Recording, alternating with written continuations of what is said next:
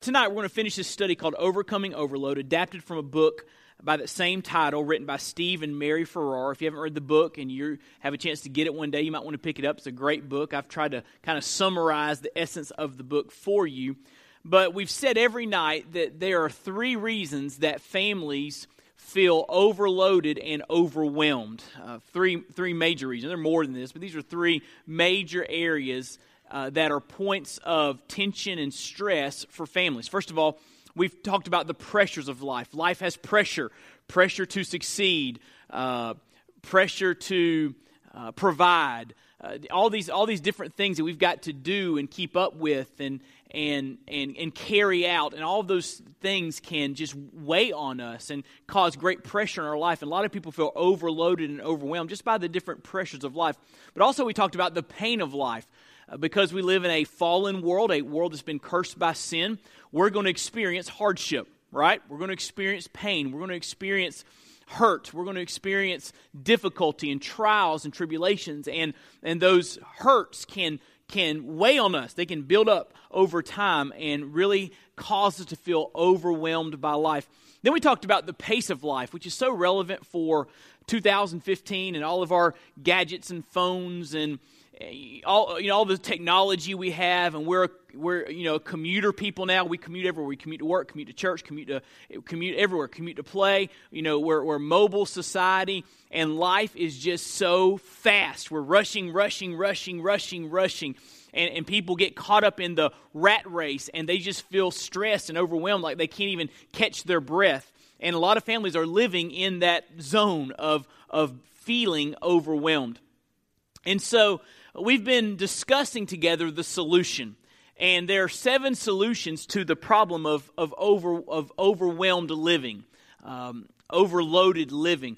We said that you need a Savior, because if you have a Savior, then you have enough to get you through life. Because if you have Jesus and lose everything else, guess what? You still have enough, because Jesus is enough, and He forgives you of your sins and gives you hope beyond the stresses and strains of this life. So you need a Savior. That's first and foremost and primary. Also, you need a Sabbath. God designed us to need rest, and God built rest into the rhythm of our lives when He commanded His people to have a Sabbath. And we talked a lot about that, and how for Christians on this side of the cross, we practice the principles of the Sabbath on the Lord's Day, the first day of the week, when we celebrate the resurrection of Christ. We meet every Sunday.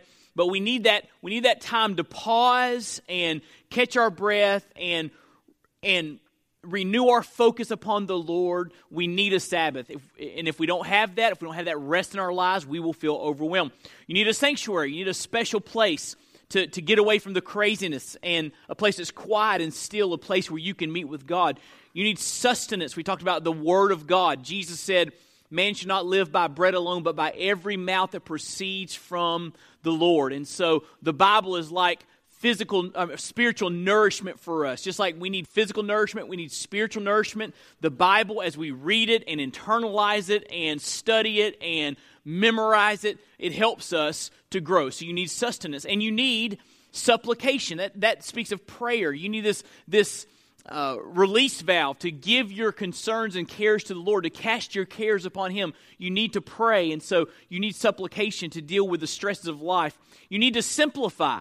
We talked about that last week. We talked about the deadly sickness of affluence, having too much, chasing more stuff, believing the lie that if you achieve more or if you acquire more, then you'll be happy. That's a lie. That is a lie. Happiness does not come from what you acquire or what you achieve. True happiness, true joy comes from knowing Christ and walking with Him and having hope in Him. So you need to simplify your life, because you're going crazy trying to keep up with the Joneses. And no one cares about what you're doing except you. So simplify and just live a simple life for the glory of God.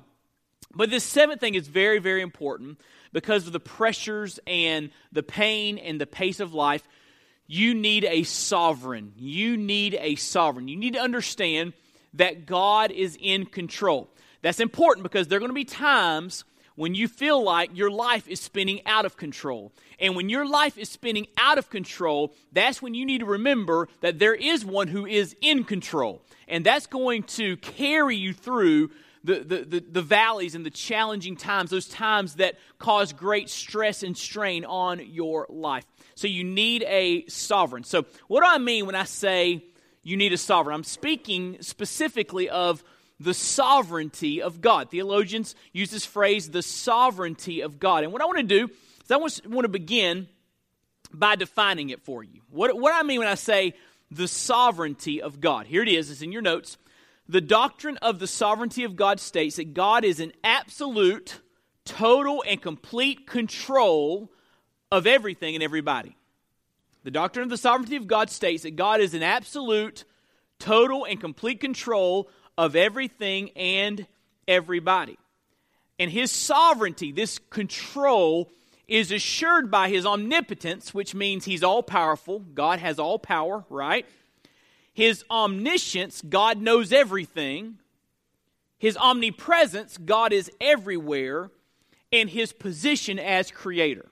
In other words, because God is all-powerful and all-knowing and all-present and has created the universe, He's the one that is in control. He's the one that is calling the shots, because there's no one else that's all-powerful and all-knowing and that's created the universe. Only God can lay claim to that. So God is the one who's calling the shots. You say, wait, is this a biblical idea? Well, look in Psalm 115. You should already be there. I think I asked you to turn there a little bit earlier if you weren't in here. Turn to Psalm 115, verse 1.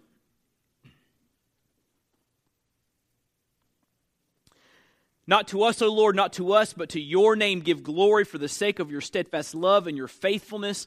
Why should the nations say, where's their God? Our God is in the heavens. Watch this. He does all that He pleases. So all God wants to do, He does because He's all-powerful, right? And all that He does is the right thing because He's all-knowing. And so God is in the heavens. He's seated on His throne, ruling and reigning over the universe. And He does what He pleases. You've probably heard me share this illustration before, but I'll share it again. I think I shared it near the beginning of this study. But there's a famous, a well-known Christian leader of the 20th century named Dawson Trotman. He started the Navigators Ministry. And just a fireball for the Lord. I mean, an evangelist, and he gave his life to making disciples on college campuses and in the military and around the world. And he is a young, promising leader on fire for the Lord, and he died in a tragic drowning accident. And word got to his wife, who was not with him at the time. She got the news, your husband, Dawson, is dead. He drowned. And here's what she said. Our God is in the heavens. He does whatever He pleases. She, in that moment of grief and despair, realized that God had not lost control. She realized that God was sovereign. And so that's one verse that speaks this. Also turn to Isaiah chapter 46. Isaiah chapter 46. I want to have you turn a little bit tonight, so just get ready. Isaiah 46.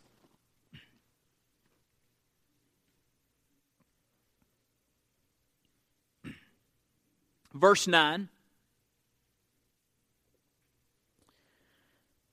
God here says, remember the former things of old, for I am God and there is no other. I am God and there is none like me. Watch this, declaring the end from the beginning and from ancient times things not yet done. In other words, God has told us what's going to happen, or God knows what's going to happen, and God declares what's going to happen because God knows everything. He knows the end from the beginning. And He says there, verse 10, my counsel shall stand, I will accomplish all my purpose. So listen to me, whatever God wants to do, whatever His purpose is, it's going to get done. Because He's God, and He's all-powerful, and He's all-knowing. He's the Creator. He's calling the shots. He's ruling and reigning. So whatever it is He wants to do, He's going to do it. And you can't stop it. I can't. No one can stop it. It's going to happen because God is sovereign. Let me just give you a couple applications of this. First of all, He's sovereign over nations. He's sovereign over nations. Turn over to Daniel with me. Book of Daniel. Let me show you an example of this.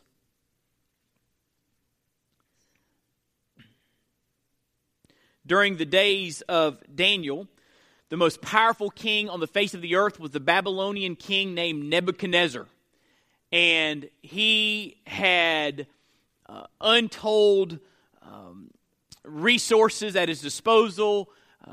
He conquered many lands, and he was a great king with a huge army. And Nebuchadnezzar had a pride problem. Nebuchadnezzar thought it was all about him, and he forgot that there was one above him who was really in control that had given him this position. Look what it says in Daniel 4, verse 30. One night, Nebuchadnezzar is walking around on the roof of his palace in Babylon, and he said, "Is not this great Babylon, which I have built by my mighty power as a royal residence and for the glory of my majesty?" While the words were still in the king's mouth, there fell a voice from heaven, "O King Nebuchadnezzar, to you it is spoken, the kingdom has departed from you, and you shall be driven from among men, and your dwelling shall be with the beasts of the field, and you shall be made to eat grass like an ox." Are you kidding me? "And 7 periods of time shall pass over you until you know that the Most High rules the kingdom of men and gives it to whom he will." Immediately the word was fulfilled against Nebuchadnezzar. He was driven from among men and ate grass like an ox, and his body was wet with the dew of heaven till his hair grew as long as eagle's feathers, and his nails were like bird's claws. So Nebuchadnezzar walked around, "Look at my kingdom. Look what I've built. Look what I've accomplished." And God says, "Nebuchadnezzar, you're missing the fact that I'm the king. I've just given you this position for a time." And so he sends him out into the wilderness, and he's on all fours eating grass like a cow. And his fingernails grow. This is the king, most powerful man on the face of the earth. His fingernails are growing long. His hair was long as eagle's feathers. But look what it says in verse 34. Look at the conclusion that Nebuchadnezzar came to. "At the end of the days, I, Nebuchadnezzar, lifted my eyes to heaven, and my reason returned to me, and I blessed the Most High and praised and honored him who lives forever for his dominion." Watch this. "His dominion is an everlasting dominion. His kingdom endures from generation to generation. All the inhabitants of the earth," and King Nebuchadnezzar would insert here, even me. "All the inhabitants of the earth, even King Nebuchadnezzar, are accounted as nothing. He does according to his will among the hosts of heaven, among the inhabitants of the earth. None can stay his hand or say to him, 'What have you done?'" And so God humbles Nebuchadnezzar so that Nebuchadnezzar will recognize the sovereignty of God. That God is the King of kings, the Lord of lords. So God's sovereign over nations. Turn to Proverbs 21:1. Let me show you just a couple more passages about this. Proverbs 21:1.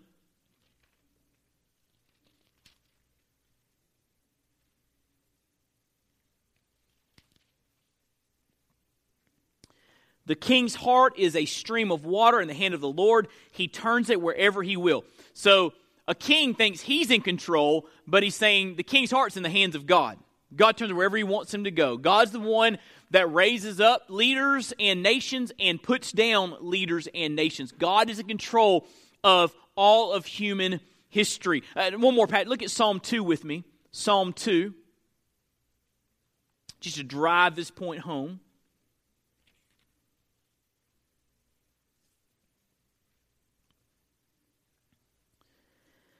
"Why do the nations rage and the peoples plot in vain? The kings of the earth set themselves and the rulers take counsel together against the Lord and against his anointed." So he's saying there are nations that are anti-God, that are enemies of God. And look what it says in verse 3. "Let us burst their bonds apart and cast away their cords." In other words, God's not going to be our God. He's not going to be in control of us. He's not going to be Lord over us. Look what it says in verse 4. "He who sits in the heavens," what? "Laughs. The Lord holds them in derision, and he will speak to them in his wrath and terrify them in his fury, saying, 'As for me, I've set my king on Zion, my holy hill.'" So there are nations that are anti-God, that are opposed to the thought of a creator God that controls the universe that we should bow and submit to, and they rail against God and are anti-God, and God just laughs. Because God is in control. So he's sovereign over nations, but also he's sovereign over nature. Look over in Jeremiah. Jeremiah 14.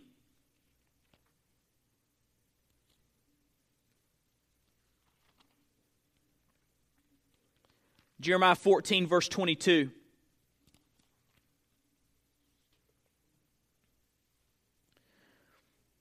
Are there any among the false gods of the nations that can bring rain? Or can the heavens give showers?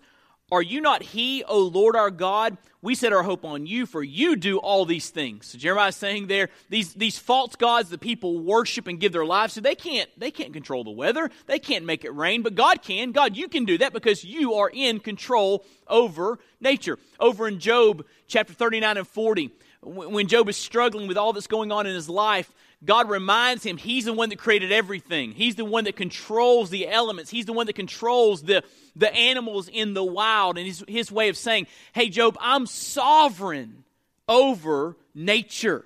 And I'm sovereign over your circumstances. And one of my favorite examples is when Jesus is in the boat with his disciples and there's wind and there's waves and the disciples think they're going to perish. And Jesus stands up and says to the wind and waves, peace, be still. And what happens? Everything goes calm because Jesus is sovereign over nature.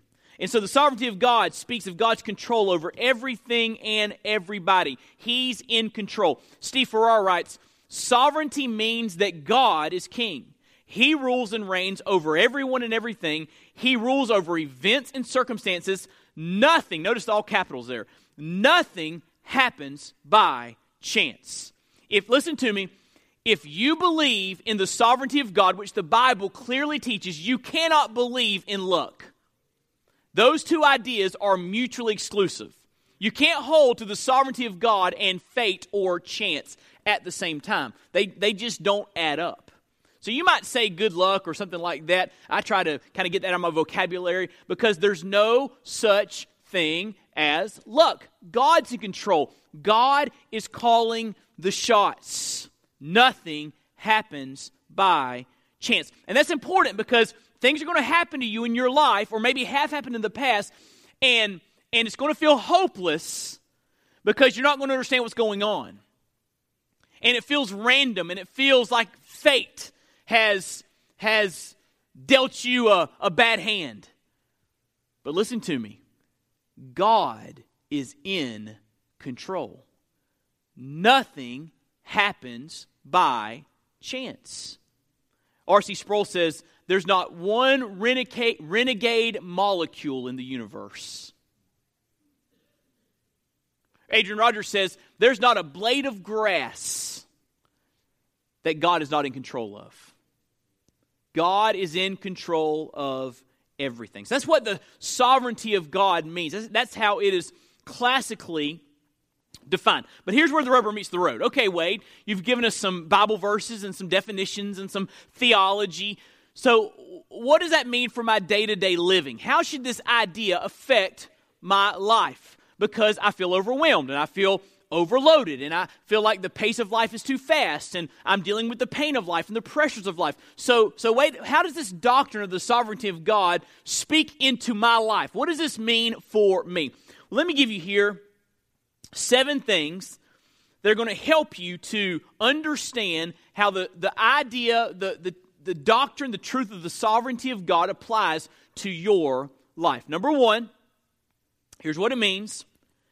God either causes or allows everything that happens. I'll say it again. God either causes or allows everything that happens. Now, if that statement were not true, God would not be sovereign. If there were some things that happen outside of God's control, then God's not sovereign. Right? So if God is sovereign, if we take to heart the Bible's teaching on who God is and how God reigns, then everything that happens is either directly caused by or permissively allowed by God. Now, we need to be careful here because there's evil in the world, right? There's great evil. And the Bible is clear. God is not the author of sin, right? God doesn't do anything wrong. He's not the author of sin. But if God is sovereign, there is a sense in which God allows sinners to sin. Right? And so God either causes or allows everything that happens. So wait, can you show me that in the Bible? Look in Ephesians chapter 1 with me. Ephesians chapter 1.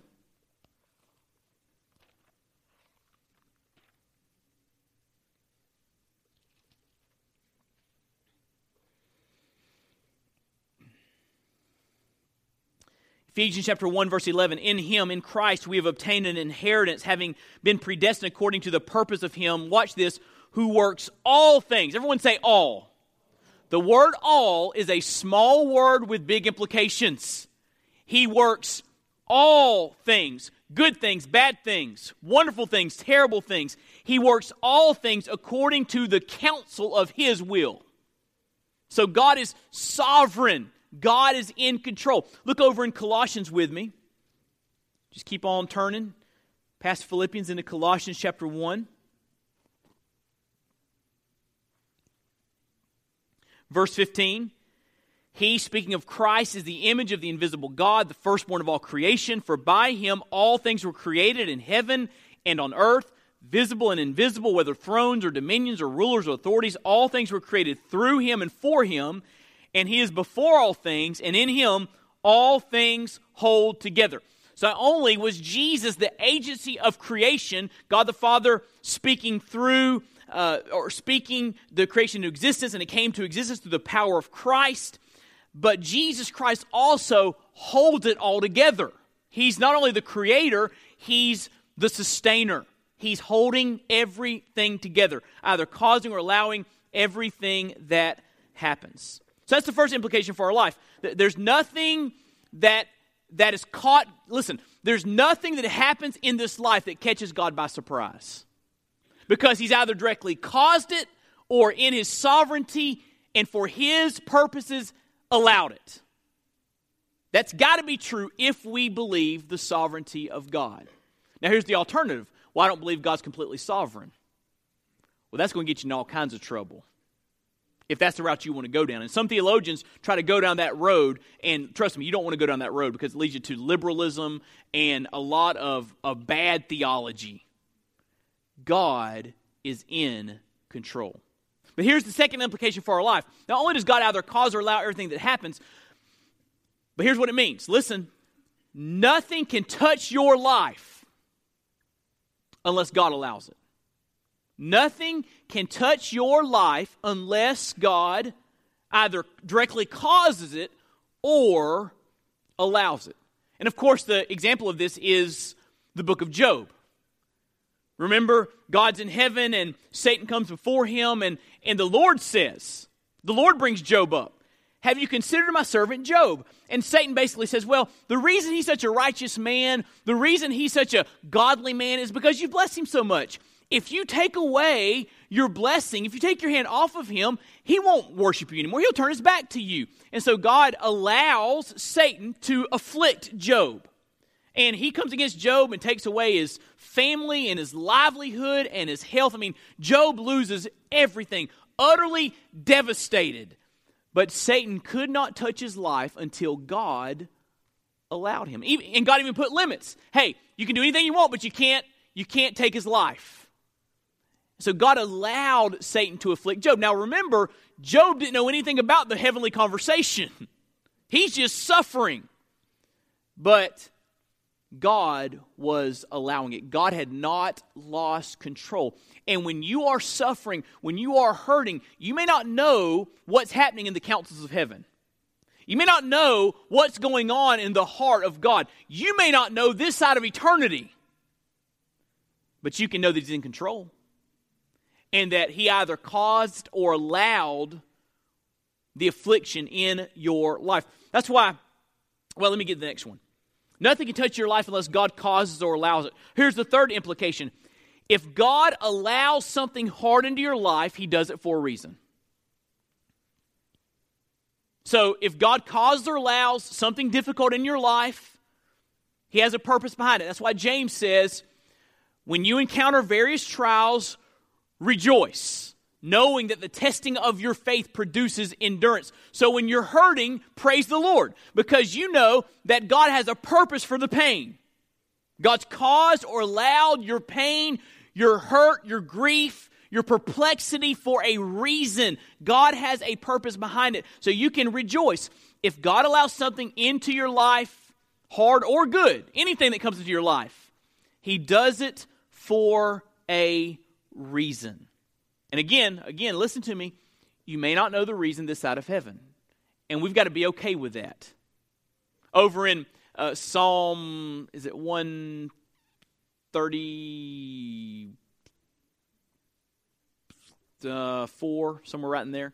David is praying, and he said, God, I'm like a weaned child. You're God, I'm not. And I'm okay with that. And so, if God allows something hard into your life, He does it for a reason. Number 4, we may not understand His ways or His plan. I just said that, but turn to Isaiah 55. Let me show you this. Isaiah 55.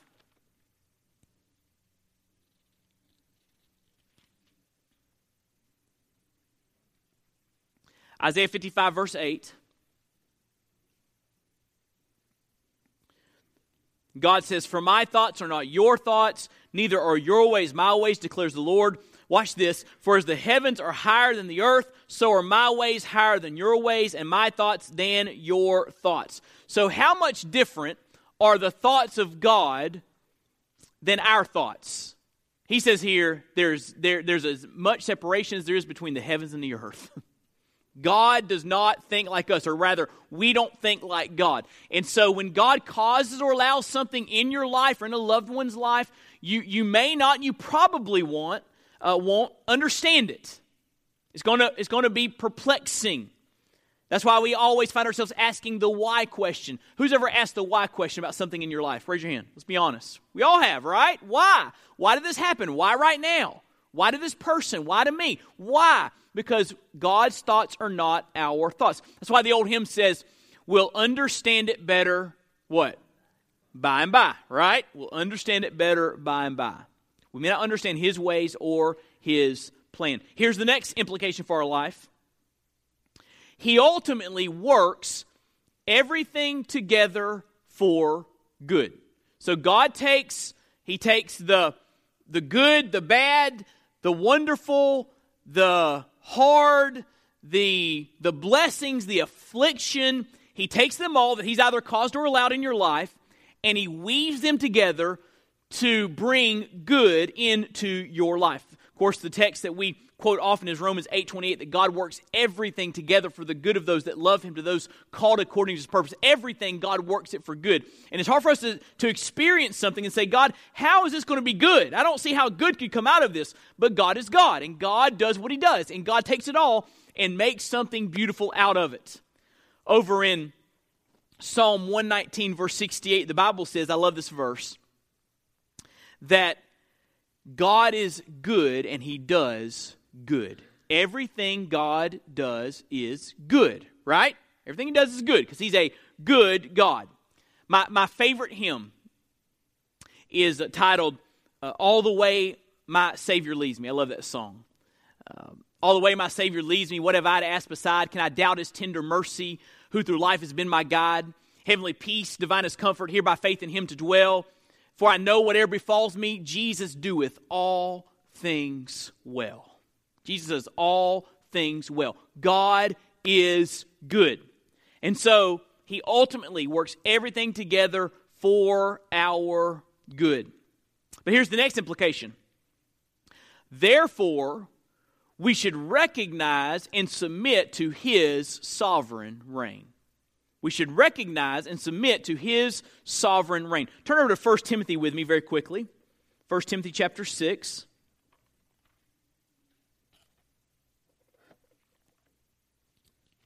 I know I have you turning a lot tonight, but a lot of good stuff to look at.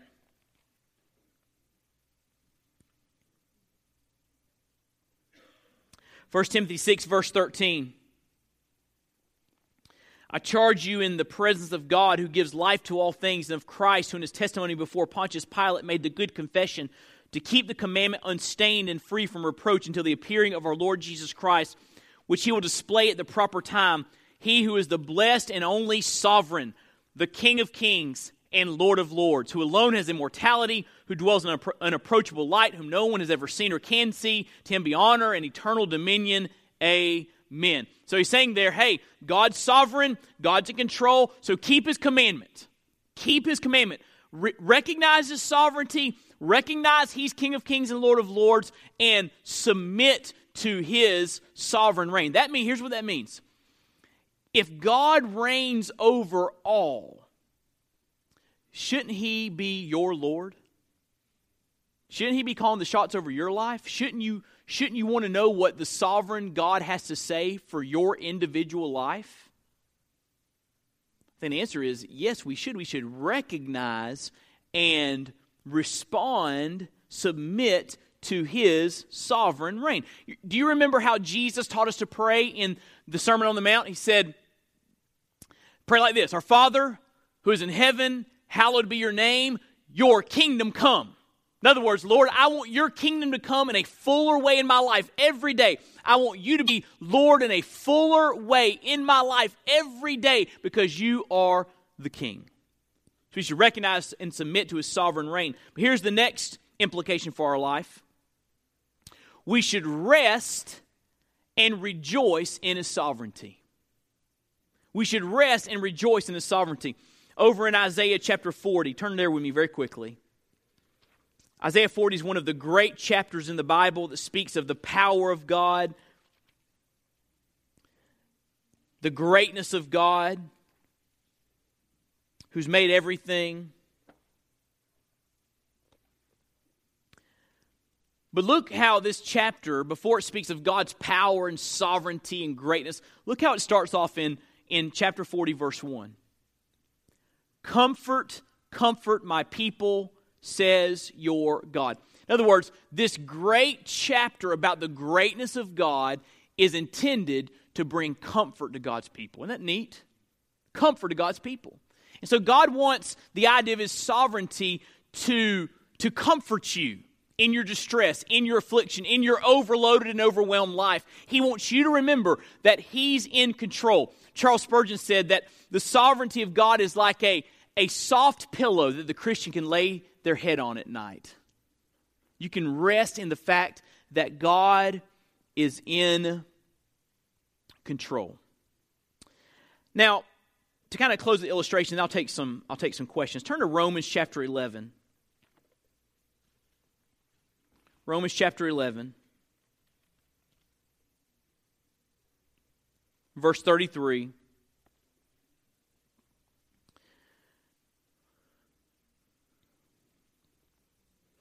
Romans 1 through 11 speak of God's plan of salvation, the sinfulness of humanity, the salvation that Christ brings, the sanctification that God brings about our life when we become followers of Christ. And in verses or chapters 8, starting in end of that chapter 8, and chapter 9, and chapter 10, and chapter 11, Paul writes of God's sovereignty, and he talks about the tension between God's sovereignty and our responsibility in salvation.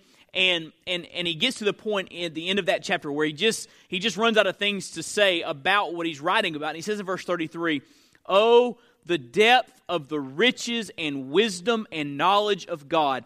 How unsearchable are His judgments, how inscrutable His ways." Inscrutable means you can't figure Him out. How inscrutable His ways. For who has known the mind of the Lord, or who has been His counselor, or who has given a gift to Him that He might be repaid? For from Him and through Him and to Him are all things. To Him be glory forever. Amen. So Paul just breaks out in this great doxology, praising the sovereign God. Now, let me tell you why that verse is interesting. Do you remember the story of Todd Beamer? Todd Beamer was on United Flight 93 on 9/11, and the reason he's so well known is because the last words he said before he hung up the phone was, "Let's roll. Terrorists have control of the plane. We're going to try to overtake the terrorists and not let them cause greater harm." And United Flight 93 crashed, and people believe it's because passengers, people like Todd Beamer, overcame the terrorists and somehow caused the plane to crash and not do larger damage when they understood what the terrorists were up to. And so his wife, Lisa Beamer, wrote a book by that title, Let's Roll, about her life and about Todd and about that entire situation. And the book is just saturated with Lisa's faith in the fact that God is sovereign. It's saturated with her confident faith in God, even all that's gone on in her life. Because losing Todd was not her first tragedy. When Lisa was 15 years old, she suddenly lost her father. Her father was a healthy, active man, and all of a sudden he went through a health crisis, and he went to a hospital. They did not have the equipment he needed. They were transporting him to another hospital, and he died en route. And just like that, as a 15-year-old girl, she lost her father, and she struggled with it for years. And she attended Wheaton College, and at one point she talked to a campus minister there at Wheaton, and she began to just kind of share feelings about how she was hurting from losing her father at the age of 15, and she didn't understand what was happening, why God did that, and she was asking the why question. But shortly before that, she had read Romans chapter 11, verses 33 through 36. So she was already thinking about the fact that you can't understand God's ways. But she's sitting here talking to this campus minister, and on that night, this campus minister reminded her of the sovereignty of God. Here's what he said to Lisa. Listen to his words. He gently said, "You know, Lisa, God knew the hospital they took your dad to wasn't going to have the right equipment to perform the surgery. The Lord knew the first doctor was going to blow off the situation. At any time, God could have changed the circumstances. He could have changed the hospital or the doctor. Better yet, He could have healed the hole in your dad's heart. But for whatever reason, He let the natural course of things take place that day." And so Dennis is just very gently reminding her, God's in control. You can't understand Him. You can't figure Him out, but God is sovereign. Lisa blinked back the tears, and she admits that the words from Dennis were hard to swallow. But soon after that conversation, she was reminded of Romans 11, verses 33 through 36. Those verses that speak of God being beyond our understanding. And those verses encouraged her in that moment. She began to accept that even though it hurt terribly to lose her dad at 15, God was in control, and God had a purpose and plan in it all. Well, after the tragedy of 9/11, she had some friends go to her deceased husband's car, Todd Beamer, to clean it out for her and to get his personal possessions. And she writes, one item they found was intriguing. In the armrest tray between the front bucket seats, Todd had some scripture memory cards that housed those cards while he was driving. The top card of the stack, the one that he would have read on his way to the airport on the morning of September 11th, was Romans 11, verses 33 through 36. Do you think that was an accident?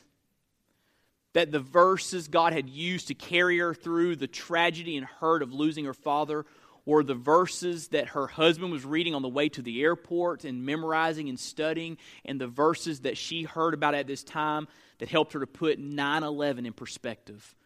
God is in control. We don't understand it all. We don't understand God, but God is in control, and we have to trust that one day He'll take all of the threads of our life, the good stuff, the bad stuff, the hard stuff, the wonderful stuff. He'll take it all and He'll weave it together into something good and ultimately something that glorifies Him, because that's what it's all about. And so we should rest and rejoice in His sovereignty. The doctrine of the sovereignty of God is a soft pillow to lay your head on at night. Because when you go to sleep at night, He doesn't. The Bible says He neither slumbers nor sleeps. He always watches over His children. And when you begin to view life through those lenses, through that prism, that spectrum, then you begin to see the fingerprints of God everywhere. Even in the pain. Hey, God's in control, but you see His fingerprints. And you see that God is actively causing and allowing things for your good and His glory, and you see Him at work, and it is thrilling when you get to that level of spiritual maturity. And so, Wade, how do you overcome overload? Well, you need a Savior, because when life falls apart, you need hope, and Jesus is the only one that gives hope. And life is hard, but there's hope beyond this old life, right? Because of Jesus. He died on the cross for our sins and rose from the dead. So you need Jesus as your personal Lord and Savior. You need a Sabbath. You need to build rest into the rhythm of your life. You need a sanctuary, a place to get away from the craziness and meet with God. You need sustenance. You need the Word of God to feed you and to equip you and strengthen you to face all that life will bring your direction. You need supplication. You need to be able to give your burdens to God and cast your cares upon Him through prayer. You need to simplify your life and stop trying to keep up with everybody else and just live faithfully for the Lord. And you need a sovereign. No matter the pressures, no matter the pain, no matter the pace of life, God is in control. We can rest in Him.